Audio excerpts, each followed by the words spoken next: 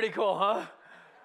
I did that this weekend. No, I'm just kidding. Actually, Aaron Bjorklund, our worship pastor, met somebody down at Solid Grounds who's a tattoo artist. And he said to him, hey, we're doing this series on the book of Jonah starting in a few weeks. Would you have any interest in drawing our promo material for us? And the guy didn't know a whole lot about Jonah, but Aaron gave him a video and sort of showed him a little bit what the story was about, and this is what he came up with. It's pretty remarkable. It's interesting, over the next 6 weeks, we're going to have the chance to journey with Jonah, to allow Jonah to be our guide through the Lenten season, our guide to the cross, our guide to the resurrection. That we're going to sort of, metaphorically speaking, we're going to take Jonah's hand and we're going to go for a little bit of a walk. But my guess is, even if you're not a follower of Jesus and you're here today, which by the way, we're really glad that you are here today, even if you don't know much about the Bible, my guess is you've heard about Jonah. Turns out the story of a person getting eaten by a fish and living for 3 days in its belly is ubiquitous. Like, news about that travels. And my guess is that you have an opinion about the book of Jonah. I can remember being a college pastor and walking onto a college campus in Southern California and having somebody come up to me. And they said to me, we just started this conversation about life and faith and Jesus. And it was almost like they hit pause and they said, you don't really believe in the whole Jonah story, do you? Now, just a quick timeout. Don't answer out loud. But what would you say? What would you say? How do you answer? Somebody who has no interest in faith, has no background in faith, or maybe stepped away from faith? What do you say? Here's what I said. I said, well, I believe that Jesus of Nazareth died and was buried in the earth for 3 days and walked out of the grave. So I guess believing that somebody survived in the belly of a fish isn't any harder than that.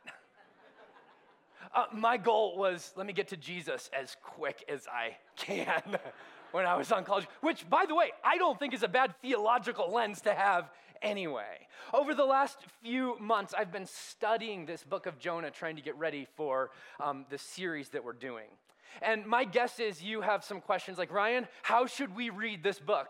What should we do with this ancient text? That's a great question. There's really 3 things people have done with Jonah over the years. Here's the first. People have read Jonah as history. That's actually the most common way to read Jonah throughout the history of the church. People will argue that in Matthew chapter 12, Jesus seemed to view Jonah as history. And to that I say, I think you can read that text that way, although I don't think you need to, okay? So I don't think it's like the fail-safe. Although, if Jesus believed that Jonah was a historical event, that what we read about is history, I'm with Jesus. Yes? Okay, so if that's what Jesus thought, I'm with Jesus. It's what the early church fathers thought. Almost every single one of them would have affirmed, Jonah should be read as history, as narrative. St. Jerome, Cyril, Theophilus, all of among them who would say, we should read it as history. But there's another way to read the book of Jonah also.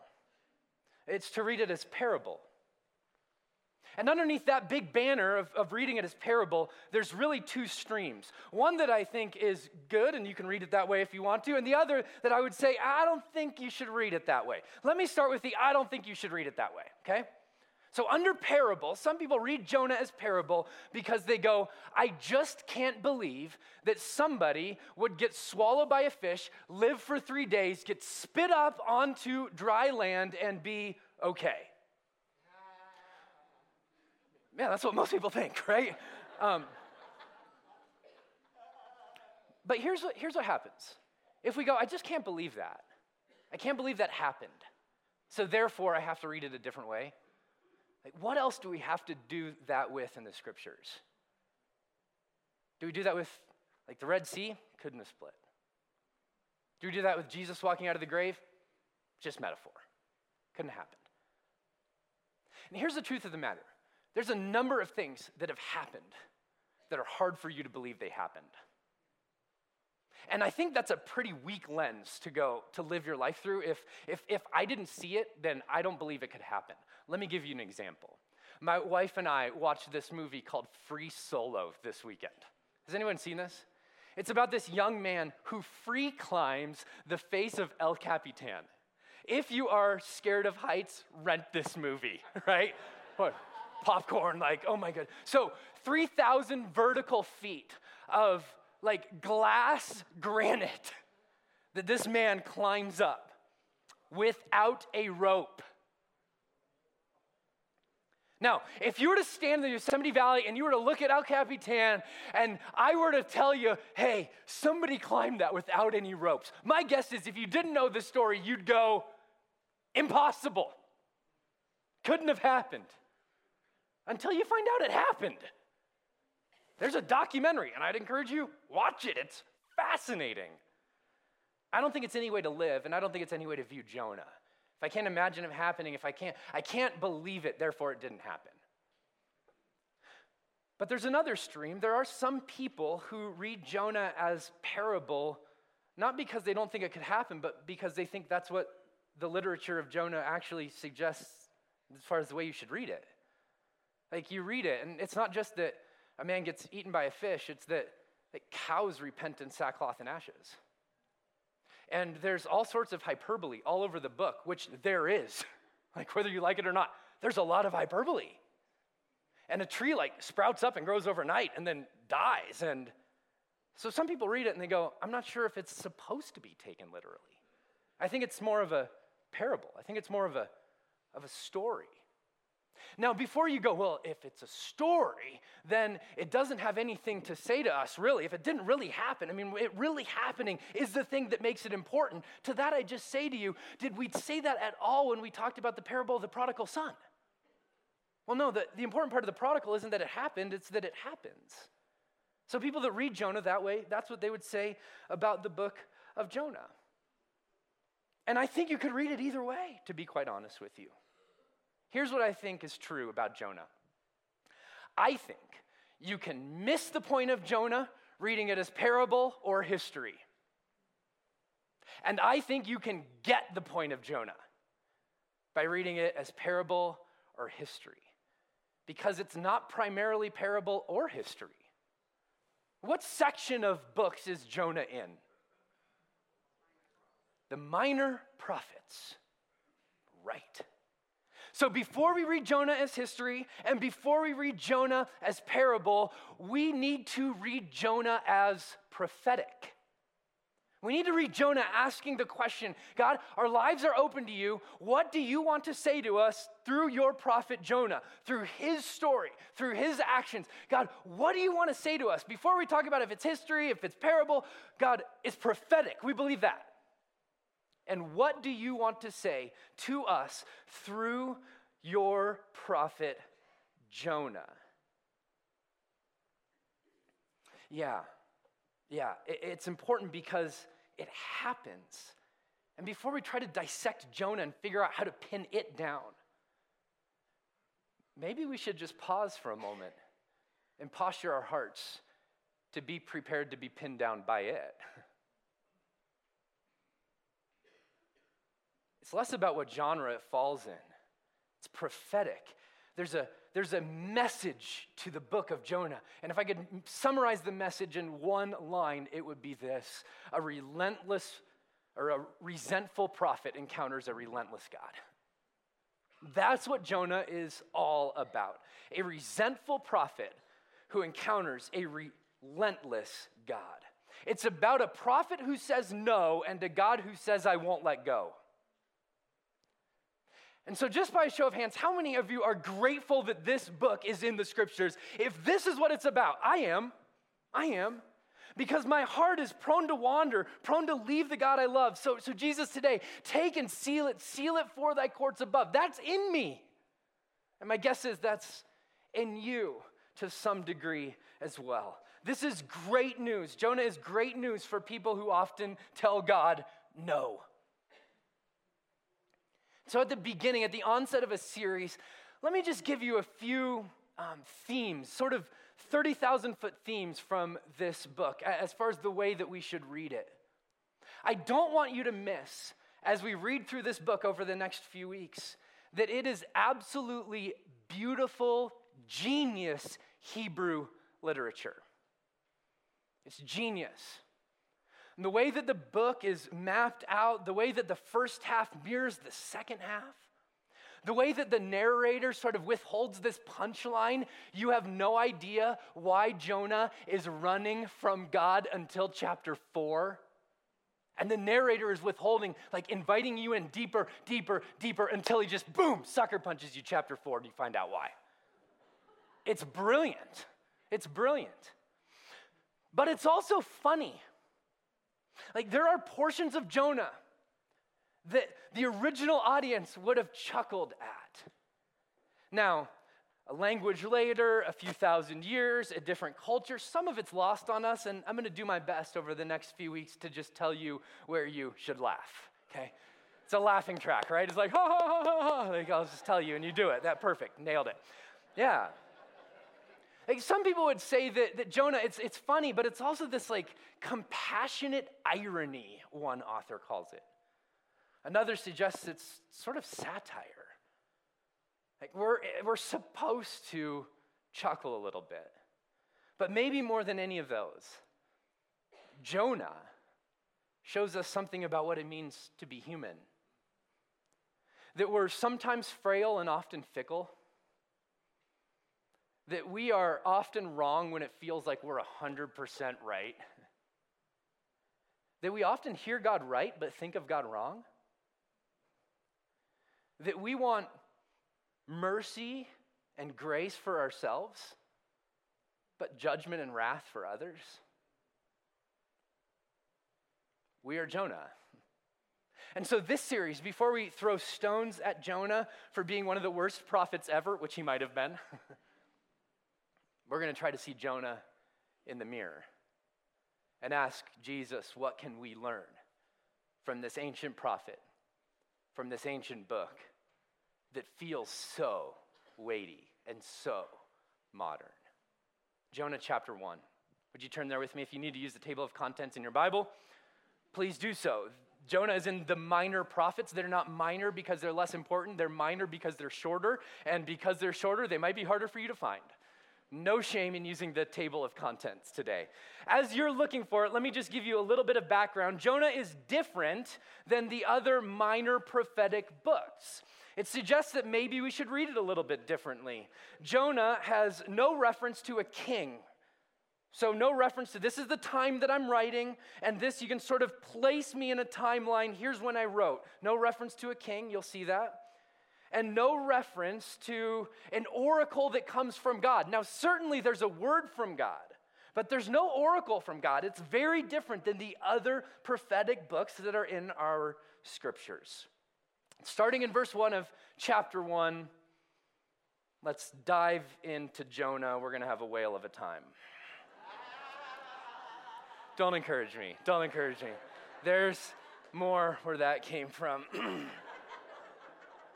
Here we go. The word of the Lord came to Jonah, son of Amittai, which, by the way, means truth. Go to the great city of Nineveh and preach against it, because its wickedness has come up before me. And Jonah ran away from the Lord and headed for Tarshish. He went down to Joppa, where he found a ship bound for that port. And after paying the fare, he went aboard and he sailed for Tarshish to flee from the Lord. 3 short verses, but they frame the entire book for us. So let me tell you about the plan, the people, and the prophet. Here's the plan. Jonah, I want you to go and I want you to preach against Nineveh. I want you to go and deliver a message. Its wickedness has come up before me. Now, if you're a student of the scriptures, that's sort of an echo from a passage we've read before. Its wickedness has come up before me. Do you remember where? It's Genesis. Yes, it's Noah. It's Genesis chapter 6. the wickedness of the people has risen up to me. Therefore, I'm going to destroy. I'm going to wipe them out. So I'm bad at keeping a secret. So I'm going to tell you why Jonah's running from God. You're not going to find out till chapter 4, but we need to sort of talk about it now because it's important. Jonah doesn't actually think that God's going to do that. He has this sneaking suspicion, Jonah does, that God is slow to anger, that he's compassionate, that he's abounding in love, and that he's forgiving. Here's what Jonah is worried about. Jonah is worried that God is like Jesus. That's what Jonah's worried about. Thank you for laughing. Yeah, we should chuckle a little bit, right? Because Jonah is right. He's right. So we see this. Its wickedness has risen up before me. In Genesis, it's destroy them. In Jonah, it's preach against them. In Jesus, it's forgive them. Jonah's like, man, I'm not sure I like this plan. Because the people he's going to, these Ninevites, Nineveh is the capital of Syria at the time, and the Ninevites were known for being a brutal people.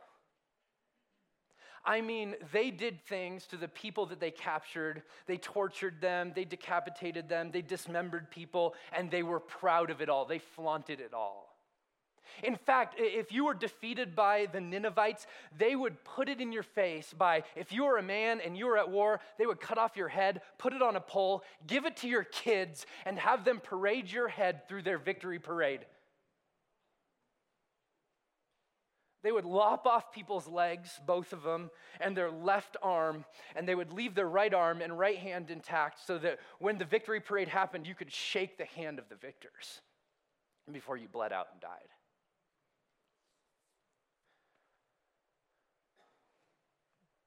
I can see where Jonah's coming from.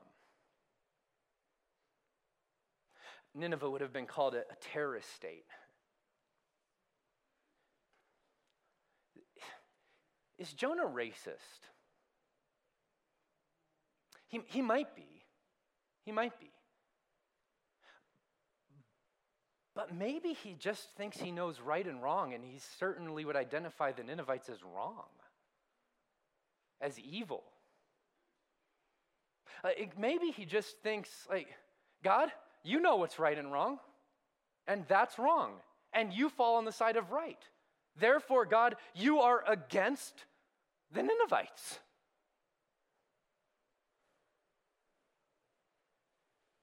He probably assumes that his hatred for the Ninevites is not only justified by God, but shared by God. And when he finds out he's wrong, his house of cards starts to crumble rapidly. See, Jonah may not be a racist, but he certainly is nationalistic, which means he might be a lot easier for us to relate to than some dude who just got swallowed by a fish, right? Like, he loves him some Israel, and he believes that God is for Israel. Is God for Israel? Yeah. Is God for Nineveh? Yeah. God's for humanity, right? And so he so desperately wants to see Israel flourish that he has this line of thinking, God, I don't like those people. They're not part of our tribe. Therefore, I'm pretty sure you don't like those people either, right? Which is a dangerous line of thinking, because whoever we fill in the blank with in that line of people, I don't like that group, and God, I'm pretty sure you don't like them either. You do, lean in for a moment, this might be a little bit uncomfortable. You do realize that you are somebody's fill in the blank. Like, God, I'm sure you don't like them because of whatever. And your name, our name, our follower of Jesus, that goes in that fill in the blank. And man, it's so easy to feel justified in hatred because somebody's not part of our group. And to think, God, you're only for this one little sliver. That's how cycles of violence and retributive justice continue over and over and over again. And maybe part of the prophetic word of Jonah is, that's tired. It's tired. Like, there's a better way as we lead to the cross. There's a better way. And this prophet Jonah shows us that way. If you think Jonah was parable, then I'd encourage you to wrestle a little bit with the reality that Jonah was a prophet. He served in Israel, and let me just show you the other passage that references this same Jonah we're talking about. Speaking of Jeroboam, he's the one who restored the boundaries of Israel. Jeroboam was the king of Israel, Jeroboam II, under Jonah's prophetic reign. From Lebo Hamath to the Dead Sea, in accordance with the word of the Lord, God of Israel, spoken through his servant, whom? Jonah, the son of Amittai, the prophet from Gath-Hepher. So here's the thing. There were other prophets who were prophesying during Jonah's time and during the reign of Jeroboam II. Amos and Hosea.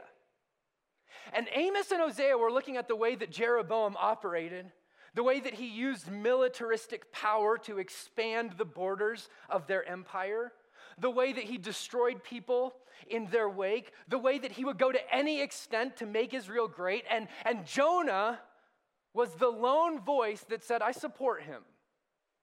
Hosea and Amos were going, Jeroboam, you're off. God is not for this. You go read through their books. They are very, very critical of Jeroboam's reign. Jonah, not so much. Jonah wanted to see Israel flourish at any cost. So it starts to make sense, doesn't it? The word of the Lord comes to Jonah, son of Amittai. Go preach against Nineveh. And he has a sneaking suspicion in the back of his head, like, God, you might just forgive them. And that can't happen. And so what does he do? Yeah, he runs. He finds himself in Joppa, Gath-Hepher right around there. And instead of going to Nineveh, which is almost directly east, he goes to Tarshish, which is almost directly west. And we're supposed to go, yeah. But maybe more than that, we're supposed to think about the reality that running from God is often easier than trusting God. That running from God is often easier than trusting God. And even as followers of the way of Jesus, friends, let's come to terms this morning. Let's loosen the halo just a little bit to say there's a runner inside of each one of us. There are ways that when we hear the way of Jesus, we'd rather run the other way. We'd rather run the other way than forgive our enemies and pray for those that persecute us and let go of our anger and our lust and our hatred. Some days we just would rather run the other way, wouldn't we? I would say that there's a little bit of Forrest Gump in each one of us, right? 3 years, 2 months, 14 days, 16 hours, Forrest Gump spent running across America back and forth, back and forth, back and forth. It's so funny because I went and watched this scene, research. And it starts out by him saying, I don't know exactly why I was running. I just started running. I felt like running. And at the end of his run, he says this, I was running because sometimes you have to put the past behind you before you can move into the future. And I thought, oh, I know some runners like that. Yeah, the American cartoonist James Thurber said it like this, all human beings should try to learn before they die what they are running from and to and why. What they are running from and to and why. See, here's part of what's in our soul, friends, is that when we run, we get to live under the perception of control. And it is just that, it's a perception. But we get to hold on to this sort of fantasy that I'm actually in control of the way that everything goes. So I'm going to run the other way. But when I step into the way of Jesus and I listen to him, I have to trust and I have to surrender. And there are moments when that grades against everything in me. Yes? It graded against Jonah. So instead of failing, maybe our running looks a little bit like this. Instead of failing, we won't even try. It's a form of running. Instead of facing our hurt, maybe we just shut our heart down. It's a form of running. Instead of getting wounded, I'll get offended. Because that's an easier emotion to deal with. Or maybe I'll get angry. Instead of embracing calling, maybe I'll just settle for comfort. Instead of taking risks, I'll just embrace routine. Instead of engaging with the people around me with a sort of relational depth where we actually share life, I'm just going to entertain myself and amuse myself to death, as Neil Postman writes. We are runners. We're Jonah. It's interesting, if you were to read through the book of Jonah, and I'd encourage you to do that this week at some point, maybe even a few times, just to get the landscape of this beautiful book. Here's what you're going to find. Jonah runs in two different and distinct ways. The first two chapters, Jonah is running in outright disobedience. He's like, God, the heck with you. Tarshish is calling my name. But in the second half in the book, in chapters 3 and 4, Jonah is also on the run. Don't mistake his going to Nineveh to say that he's not running from God anymore. Jonah is on the run in the second half of the book through religion. That's how he's running then. The first half of the book is rebellion, runs through rebellion. The second half of the book, he runs through religion. God, I'm going to go through the motions. God, I'm going to do it because you told me to do it, but my heart's not in it at all. And for us as followers of Jesus, we come to church, maybe you come every single week. It might be one of the ways you run from God. To just feel a little bit better. To go, yeah, that's in me, but not ever do anything about it. We can run through rebellion or we can run through religion, but either way, we're trying to avoid the one who is chasing us down. Eugene Peterson says, and I think he's right, that Jonah is far more attractive in his outright disobedience than he is in his begrudging obedience to God. He's way more attractive in chapters 1 and 2 than he is in 3 and 4. Here's the truth of the matter, friends, and lean in for a moment, because running from God and running from pain is always running from reality. And I don't know if you've ever realized how unsuccessful you are in trying to avoid reality. But it just finds us at every turn, doesn't it? Like you sneak around a corner and you're like, reality, you're there. So Jonah's this invitation. An invitation to recognize the way that God works and the way that the human soul often works. And let me just point out a few things this morning out of verse 3 that we find out from Jonah's life. It says this: "But Jonah ran away from the Lord and headed for Tarshish. He went down to Joppa, where he found a ship bound for that port." I spent some time sort of imagining that scene this week.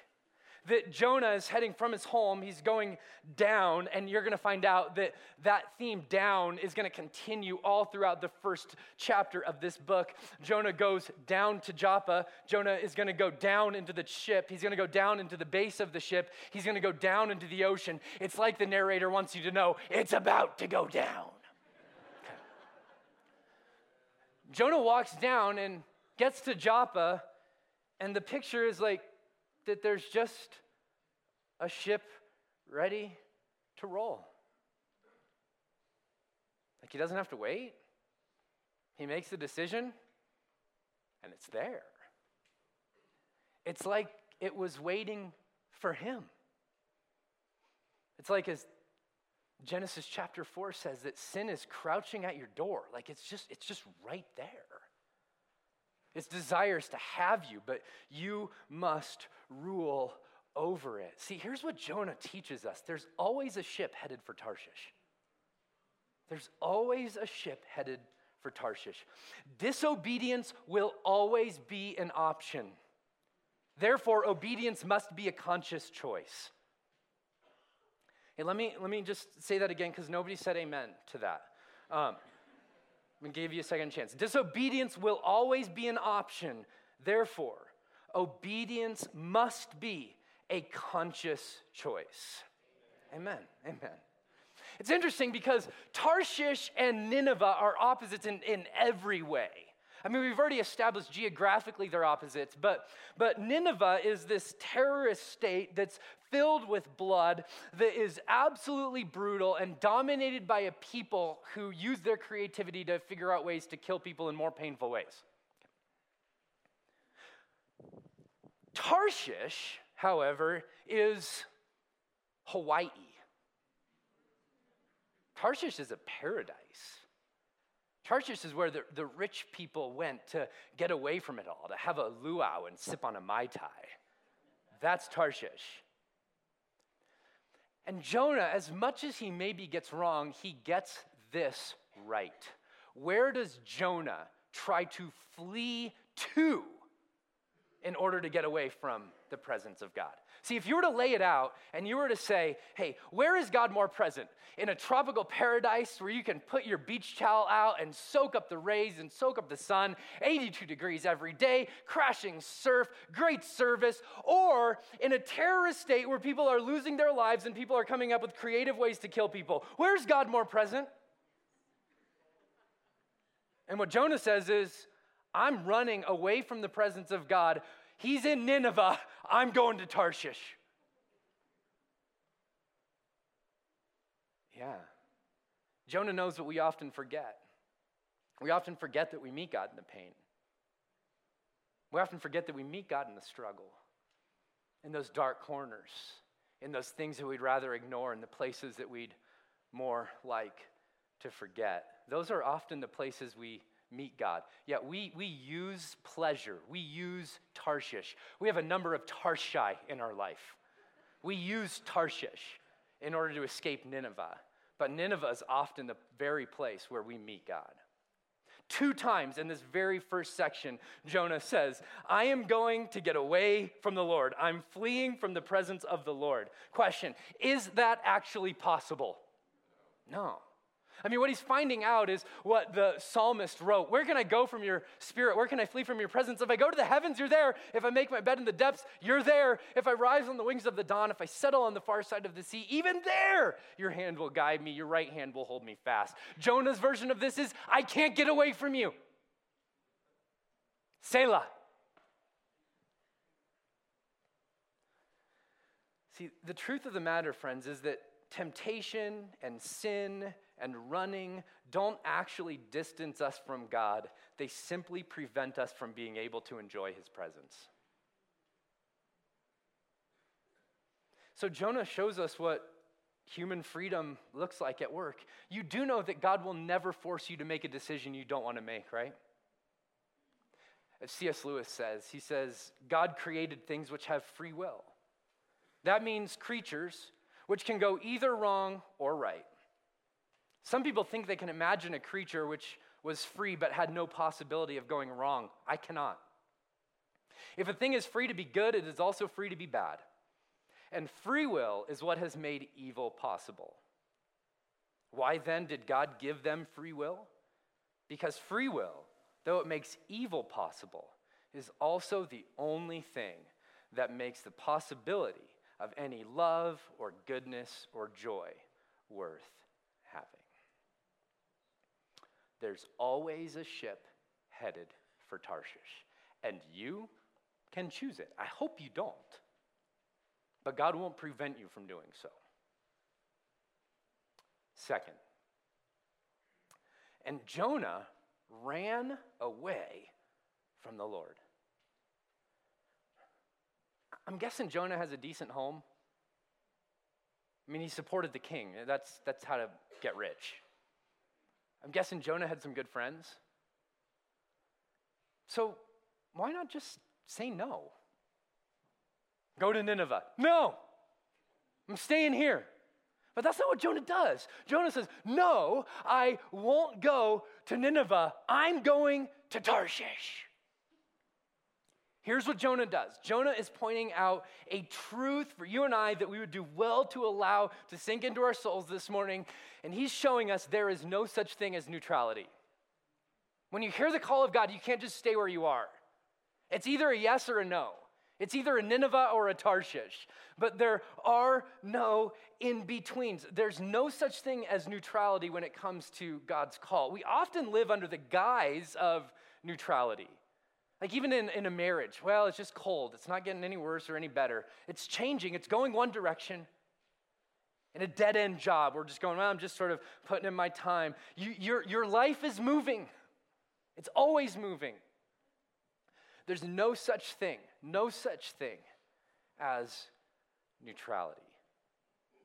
So maybe today, you just pause and you ask Jesus, what's one thing I'm under the false assumption that is in neutral in my life?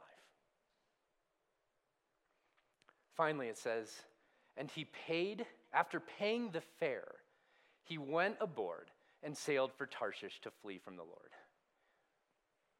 There's this nuance in the Hebrew that almost every scholar points out, that what could be being said is that Jonah paid for the fare for the entire ship. As if to say, like, what's it going to take? Get me there as quick as we can. I don't know if that's right. There's a number of other sailors, as we'll see, that are on the ship. There's some cargo that they're taking, so we know that somebody else has a vested interest in this ship making it to Tarshish. We're not exactly sure, but here's what we do know, is that there is always a cost to running. There's always a cost to running. Like one of the costs is it's exhausting. It's exhausting. Like if we're on the run either from God or from pain or from our history or whatever, you name it, whatever you're on the run from, it is exhausting. I mean, you just watch the movie, The Fugitive, and by the end of it, you feel like you've had an entire workout, don't you? It's like, Harrison Ford, please just turn yourself in because I don't think I can handle this. That's the same thing that happens to the human soul when we're on the run and we refuse to acknowledge reality in our life. It is exhausting. We're running against the wind, as the old song says. But it's also unproductive. So Jonah pays all this money. He spends all this time. He goes through all these efforts. And then where does he end up? Right where he left. It's treadmill living. We go, I put in 3 miles today. 8.5-minute miles. And when I got off that treadmill, I was exactly where I was standing beforehand. That's what addiction does. It's running. Eventually, you end up right where you left. It's what happens when we pacify our pain instead of actually confronting it. Will you look up at me for just a moment? And then we're short on time. These next few points we're going to fly through. But you just need to know your running has cost you something. It always does. It has cost you something. It might have cost you a level of intimacy in a marriage or in a friendship. It might have cost you time and energy or resources. But please hear me. Whatever you are running from today, you will eventually have to deal with. So maybe we let Jonah read us. And we say, well, if I'm going to have to deal with it someday, God, then maybe today's the day. Because the truth is, running is a great way to escape, but it's no way to live. Running is a great way to escape, but it's no way to live. So what if today, instead of running from God, instead of running from reality, we just started to run towards him instead of away from him? Like, what might that look like? What might that journey, that downward journey this Lenten season as we walk towards the cross and the resurrection, what might that journey look like this year? Here's what it might look like as we use Jonah's life to read ours. What if we started to pursue awareness? What if we started to take that question seriously? All human beings should try to learn before they die what they are running from and to and why. Like, what if we started to say, what if we said this week, you just write this in a journal somewhere, or you take a picture of it and you process it in some time with God. I run from fill in the blank to fill in the blank because fill in the blank. Like maybe we use adventure to run or addiction to run. Maybe we use religiosity to run, or we use a rebellion to run. Maybe we choose pleasure to run, or we choose pain to run. Maybe we choose pride. Maybe we choose pornography. There's a lot of different ways that we run. So it may sound something like this. I run from pain to drugs or alcohol because I don't want to deal with reality. I run from intimacy to entertainment because I fear being known. I run from my calling to security because I'm afraid of failing. Hypothetically, something like that. I printed up a handout for you. I hope you got when you walked in. If you didn't, you can grab it on your way out. It's the prayer of examine. It's an ancient prayer guiding us to this place where we let God read us a little bit. I had this realization maybe just a year ago that as evangelicals, we're typically really good at teaching people how to read the Bible and not as good at teaching people how to let the Bible read them. We're good at learning about God, but we're not the best at learning from God, just sort of opening our hands to say, God, what do you want to say? This is an ancient prayer practice that helps you position yourself to hear from God. Maybe this Lenten season, you just say each night before I go to bed, or if you're married, before we go to bed, we're just going to embrace this prayer practice. And if it's helpful, use it. If not, use it as a coaster. I don't really care. I hope it's helpful for you. If it is, use it. Second, choose repentance. Once God brings up some things that we're running from, sometimes our natural tendency is to say, I couldn't let that go. It's such a part of me. Would you allow your imagination to maybe run a little bit more free? Say, God, give me a vision for what this looks like to live in a different way. And then, God, I'm going to choose that way. I'm going to choose you. I'm going to choose your way, your heart, your path, the path of life. Repentance, it's a beautiful word. It means that there's a platform to be honest and there's a pathway home. Choose repentance. Seek healing. And this is why we have Celebrate Recovery that meets here Tuesday nights at 6:30. It's why we have the support groups that we have, Grief Share, we have Divorce Care, we have a pornography group that meets. I mean, it's why we do those things, you guys, because when we come to Jesus, we are made new, but we move a lot of old furniture into a new house. And as a church, we are passionate about helping you walk in the way of Jesus with the heart of Jesus, and oftentimes that means healing. Did you know everywhere you read in the New Testament the word salvation, you could read the word, you could interpret it, translate the word healing? Jesus is for your healing. Awareness, repentance, healing, and then finally we say back to Jesus, where you're calling, I will follow. Don't miss that Jonah's running from God's call on his life, and we might be running from God's call on ours, to live in his way with his heart. So over the next few weeks, we're going to journey with Jonah. But remember, as you start to see just how bad of a prophet he is, let's not throw stones at him. I think he's got something to teach us about ourselves, to teach us about God, things to teach us about what it means to be human. Let's not throw stones at Jonah. Let's try to see him in the mirror. And friends, may we become the kind of people who, instead of running away from God, we run to him. We run to him. Let's pray.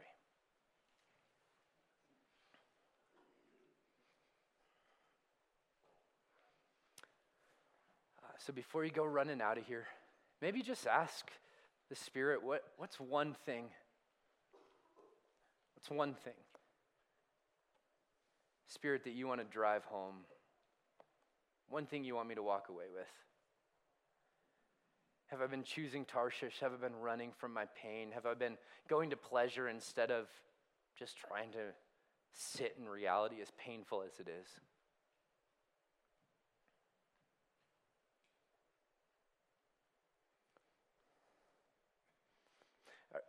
Jesus, are there ways that we've lied to ourselves into thinking that we're in neutral?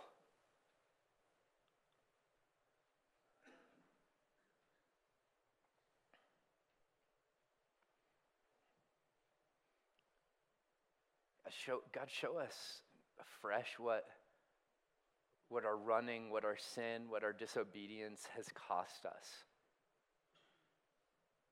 As scary as that is to pray, Jesus, and as scary as it may be to see,